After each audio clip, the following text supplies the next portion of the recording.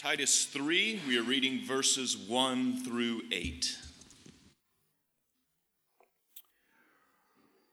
Remind them to be submissive to rulers and authorities, to be obedient, to be ready for every good work, to speak evil of no one, to avoid quarreling, to be gentle, and to show perfect courtesy toward all people. For we ourselves were once foolish, disobedient, led astray, slaves to various passions and pleasures, passing our days in malice and envy, hated by others and hating one another. But when the goodness and loving kindness of God our Savior appeared, he saved us, not because of works done by us in righteousness, but according to his own mercy, by the washing of regeneration and the renewal of the Holy Spirit, whom he poured out on us richly through Jesus Christ our Savior, so that being justified by his grace, we might become heirs according to the hope of eternal life. The saying is trustworthy, and I want you to insist on these things, so that those who have believed in God may be careful to devote themselves to good works. These things are excellent and profitable for people.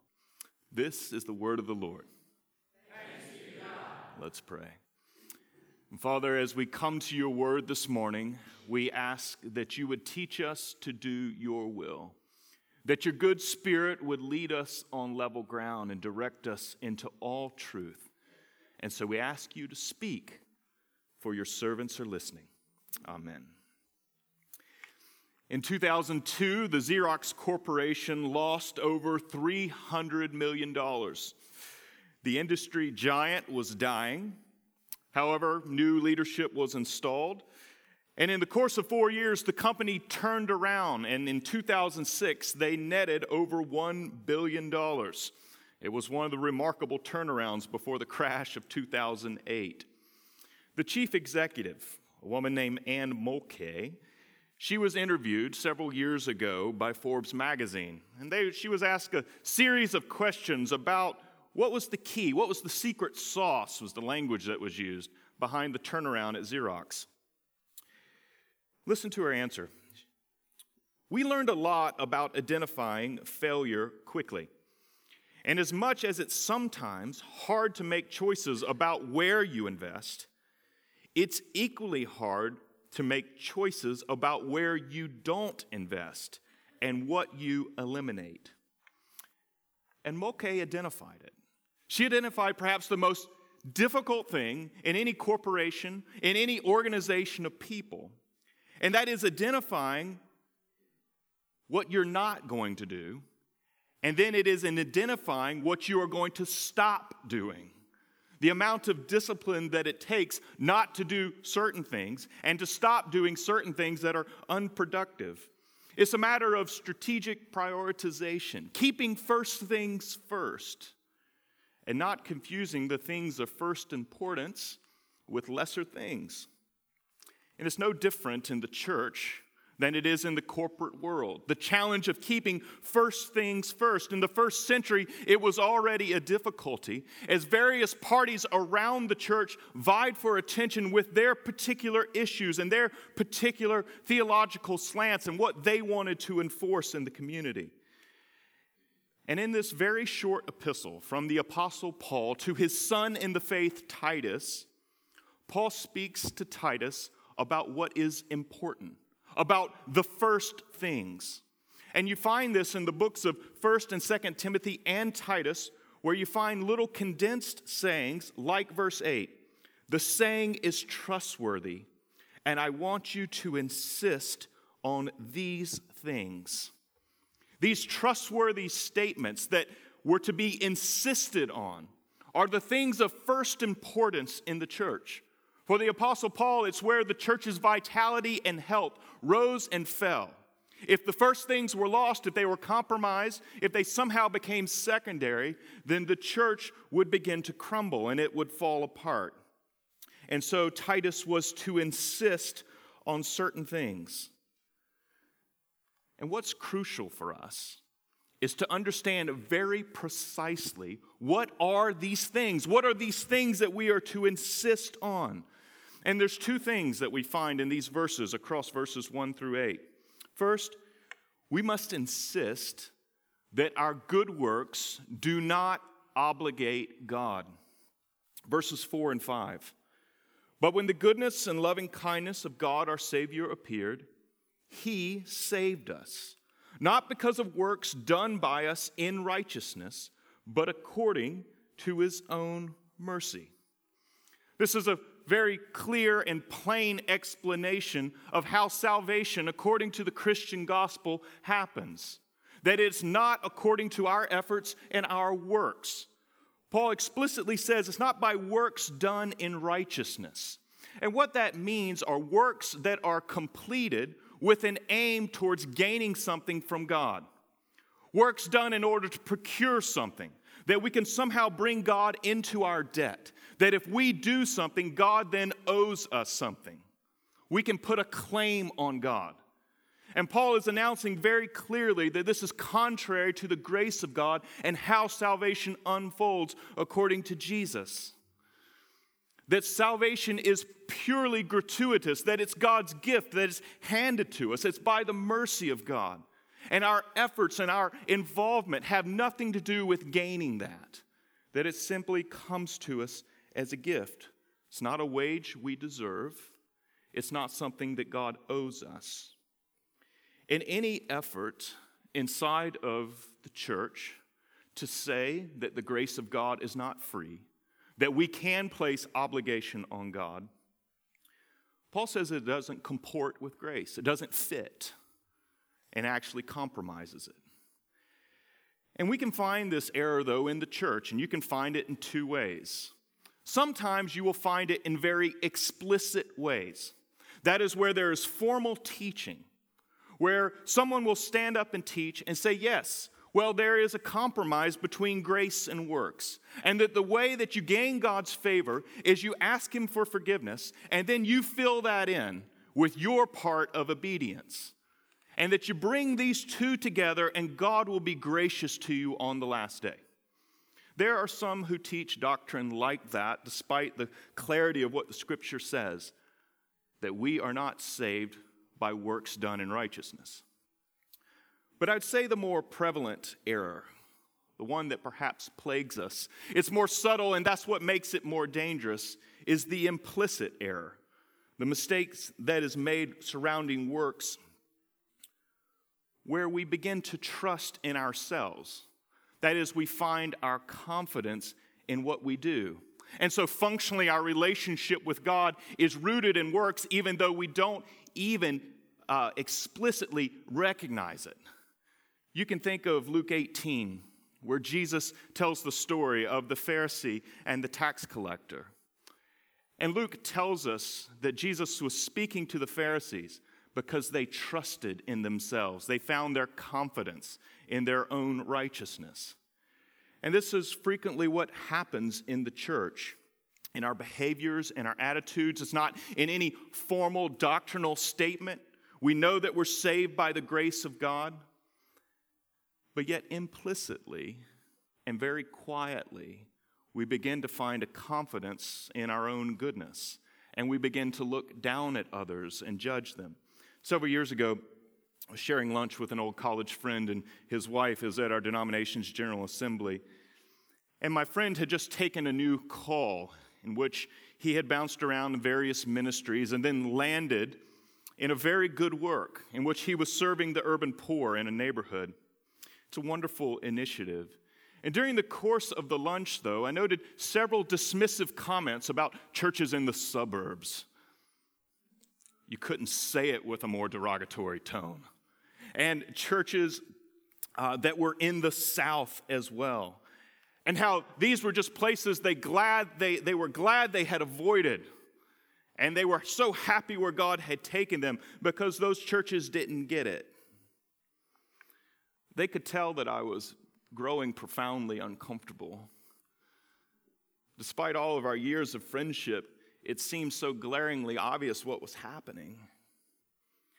And friends, this is the challenge, that no matter how well rehearsed we are in the gospel, that we are so prone to taking good things and growing proud in them, and then looking in contempt on others and not realizing that we are constructing and building an edifice of our own righteousness, in which we're then sitting in judgment on other people, and we're somehow thinking we're superior, and we don't see that that type of pride is self-righteousness. And it strikes at the very vitals of what the gospel says, that God saved us by his mercy. And do you know the people who are most susceptible?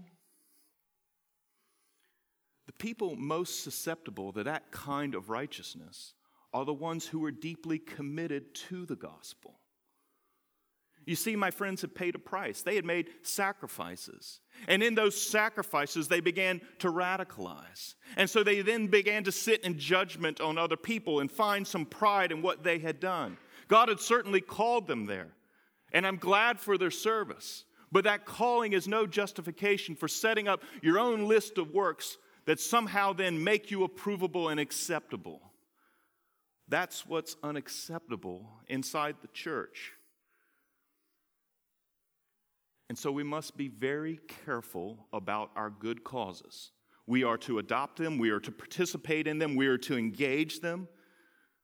But we must always know that our good causes do not save us. What we give ourselves to cannot put God in our debt. And it can't become a source of confidence and arrogance in which we look down on others because we find ourselves superior. Don't find your confidence there. Second thing that Paul is going to say that we must insist on is that God's mercy has the first and the last word in salvation. Here again what he says, but when the goodness and loving kindness of God our Savior appeared, he saved us, not because of works done by us in righteousness, but according to his own mercy, by the washing of regeneration and the renewal of the Holy Spirit, whom he poured out on us richly through Jesus Christ our Savior, so that, being justified by his grace, we might become heirs according to the hope of eternal life. It's a magnificent, short, condensed statement of the gospel in which Paul rehearses all that has taken place in Jesus Christ, that God has come and initiated with us. When he says the goodness and loving kindness of God, our Savior, appeared, there are two paths that you can take. Some people take it to be a reference to the incarnation of God when he comes in the flesh as Jesus Christ. And some take it to be, no, this is talking about when the loving kindness of God enters into our life, when we hear the preaching of the gospel and it appears to us and we're converted and we come under the spell of God's grace. This is my own opinion about the passage, that this is what it means. That he's talking about the grace of God appearing to us in an existential fashion by the enlightening and illuminating work of the Spirit of God. And then he moves on to speak of the washing of regeneration and the renewal of the Holy Spirit. This is a reference to baptism, in which we are washed and we receive the exhibition of all that God promises to do for us, and that the Spirit then makes effective and applies in our lives in his own timing. And then he moves on to speak of justification and the grace of God that we've received and being put in a right relationship with God. And you notice that you're put in a right relationship with God, and he says it's by grace, that it's freely done by God. And finally, he moves to this last piece where we are made heirs according to the hope of eternal life. That is the life of the world to come, when God will return and correct all the wrong, and he will remove it. And he will make his world right and clean, always what it was intended to be, and sin and its pollution will be no more. That's the scope that Paul rehearses here. From first to last, the grace of God reigns supreme, that it's not to be compromised, it's not to be diluted, it's not to be cut short. That everything we have is of grace. And this is what the church is to insist on. It's a thing of first importance, and that the church must be disciplined. That we don't allow other things to creep in. We don't allow secondary things to somehow become of first importance. That our chief proclamation, The message on which we live and die on is that salvation is not of us. That salvation is God for us in Jesus Christ. This is what we insist on. Anything that rivals this, whether it's intentional or not, challenges the very priority that we're to place on the grace of God. But this begs a question. Why are we to insist on these things? What does Paul say? And I want you to finish the second half of verse 8. This is where we find the answer. The saying is trustworthy, and I want you to insist on these things, referring to the grace of God, so that those who have believed in God may be careful to devote themselves to good works.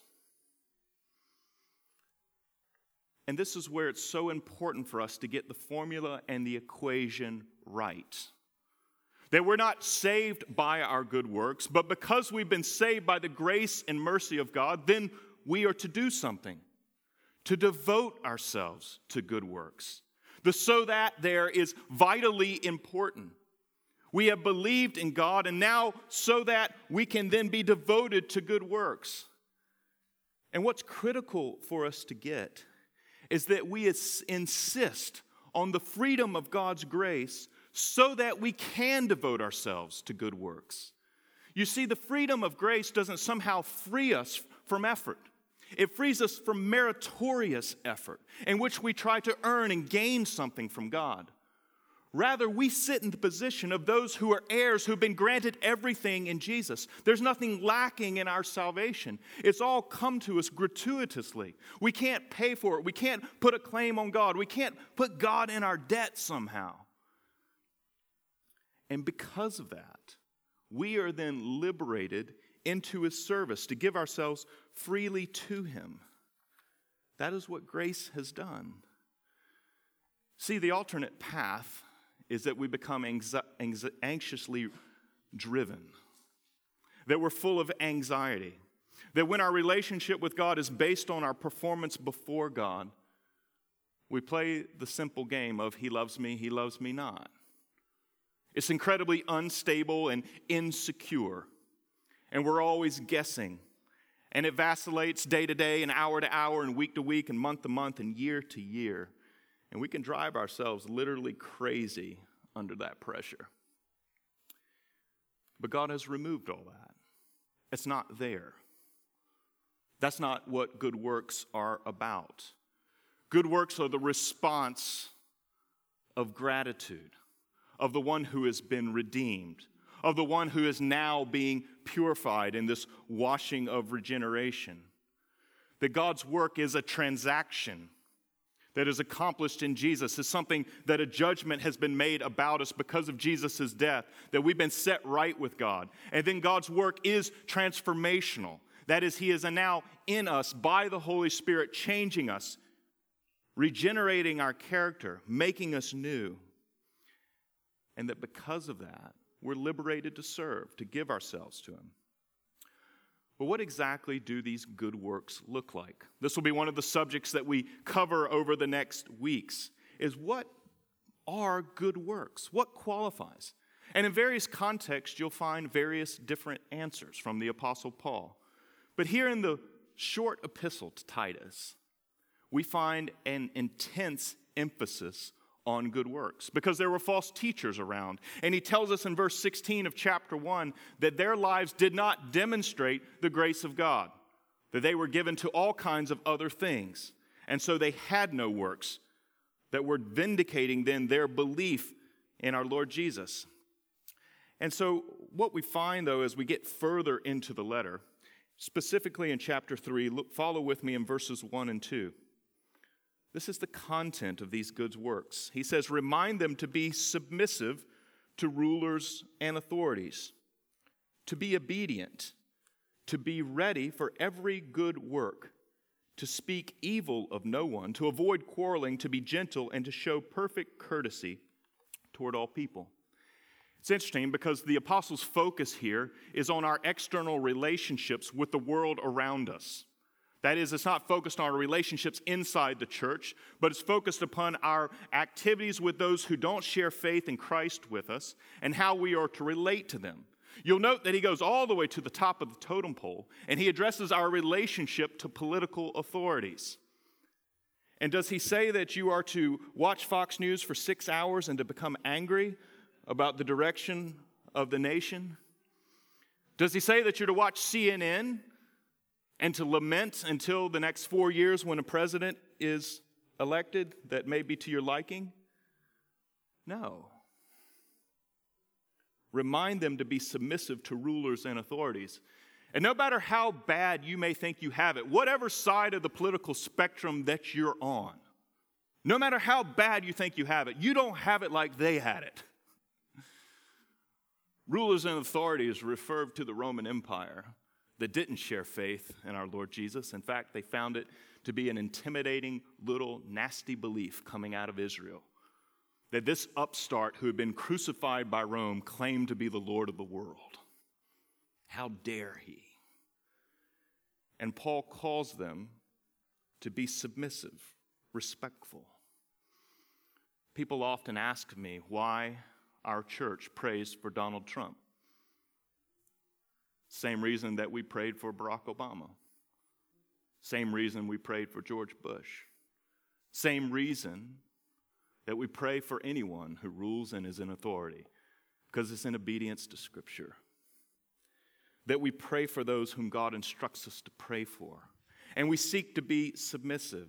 And we don't seek to define ourselves in the church by our political commitments. It's fine to be engaged in the political world. It's fine to be active in that.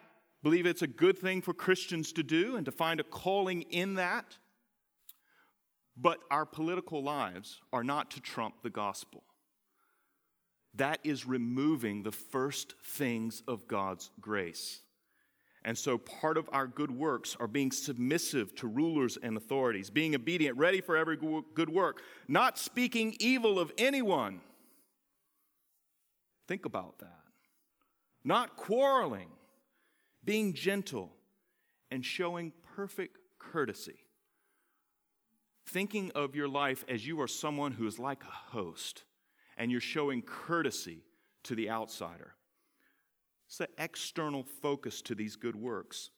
But if you were to go up into chapter 2, you would see that Paul is also talking about good works. And in those good works, he is commending works that are done inside of the church. So not only is there an external focus about our reputation and our life with those who don't share faith with us, but also in our life together, that there are things we are to do. We're to be kind and gentle, compassionate and caring. He closes the letter like this in verse 14, and let our people learn to devote themselves to good works so as to help cases of urgent need and not be unfruitful.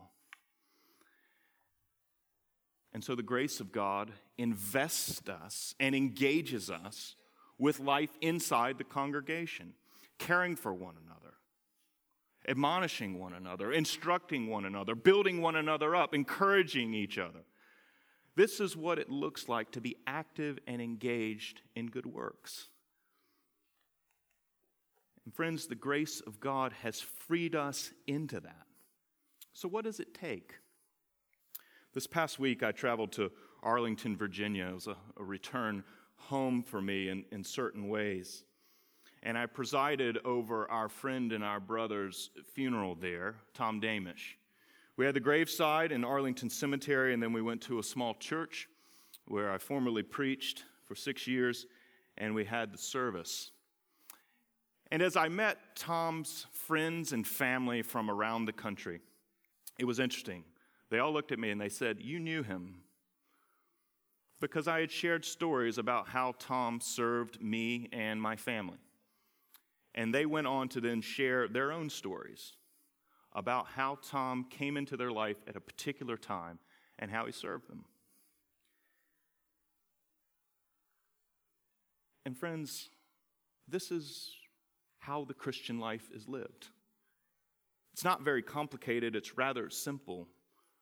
You may remember the story of when I shared the news with my oldest son that Mr. Damish had passed away, we both began crying.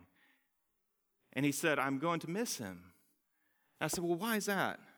He said, well, Dad, for the last year, every Sunday after the service, he's come up to me and asked me how I'm doing. What my son didn't know is that over a lunch with Tom, he'd asked how he could pray for my family. And I told him, I said, well, one of my sons is having a hard time in middle school, as everyone does. But if you pray for him, it's a tough time in life. And so Tom then took it on himself to very intentionally ask. He would go out of his way, and he would engage with the teenager. He didn't say to himself, this teenager will never want to talk to me. This teenager is going to think I'm unimportant. He's going to think I'm weird. No, rather, he just extended a hand of compassion and took a very intentional step. And this is what it takes, guys. It's not complicated. It takes good theology, knowing that your works aren't going to procure something from God. It takes sacrifice, that is going out of your way and thinking of someone ahead of yourself. And then it takes some intentionality, some forethought in life as to how to prioritize something above our own interests and needs and our own concerns. This is how we get into a life of good works that we are to be devoted to. We're actually told in chapter 2, in verse 14, that we're to be a people zealous for them. And you can be zealous because of the grace of God. Being zealous for good works will not make you self-righteous. Being zealous for good works because you've been bought and redeemed, that you've been justified, are being sanctified, that you will be glorified, that you're an heir of eternal life. When you have all of that in front of you, the last thing on your mind is that you're procuring and buying something from God with what you're doing. But rather, it's just a life yielded to God. You see, good works are dangerous. They're dangerous because they tempt us to find our confidence and our status in them. And good works are dangerous because while we can't obligate God with them, we are obligated to do them. We're to engage it zealously and so take up the joyful task. Listen to these words in chapter 2, verse 14. Waiting for our blessed hope, the appearing of the glory of our great God and Savior Jesus Christ, who gave himself for us to redeem us from all lawlessness and to purify for himself a people for his own possession, who are zealous for good works. That's what he's doing in your life. That's his call and command. Find his grace and go out into it. Let's pray.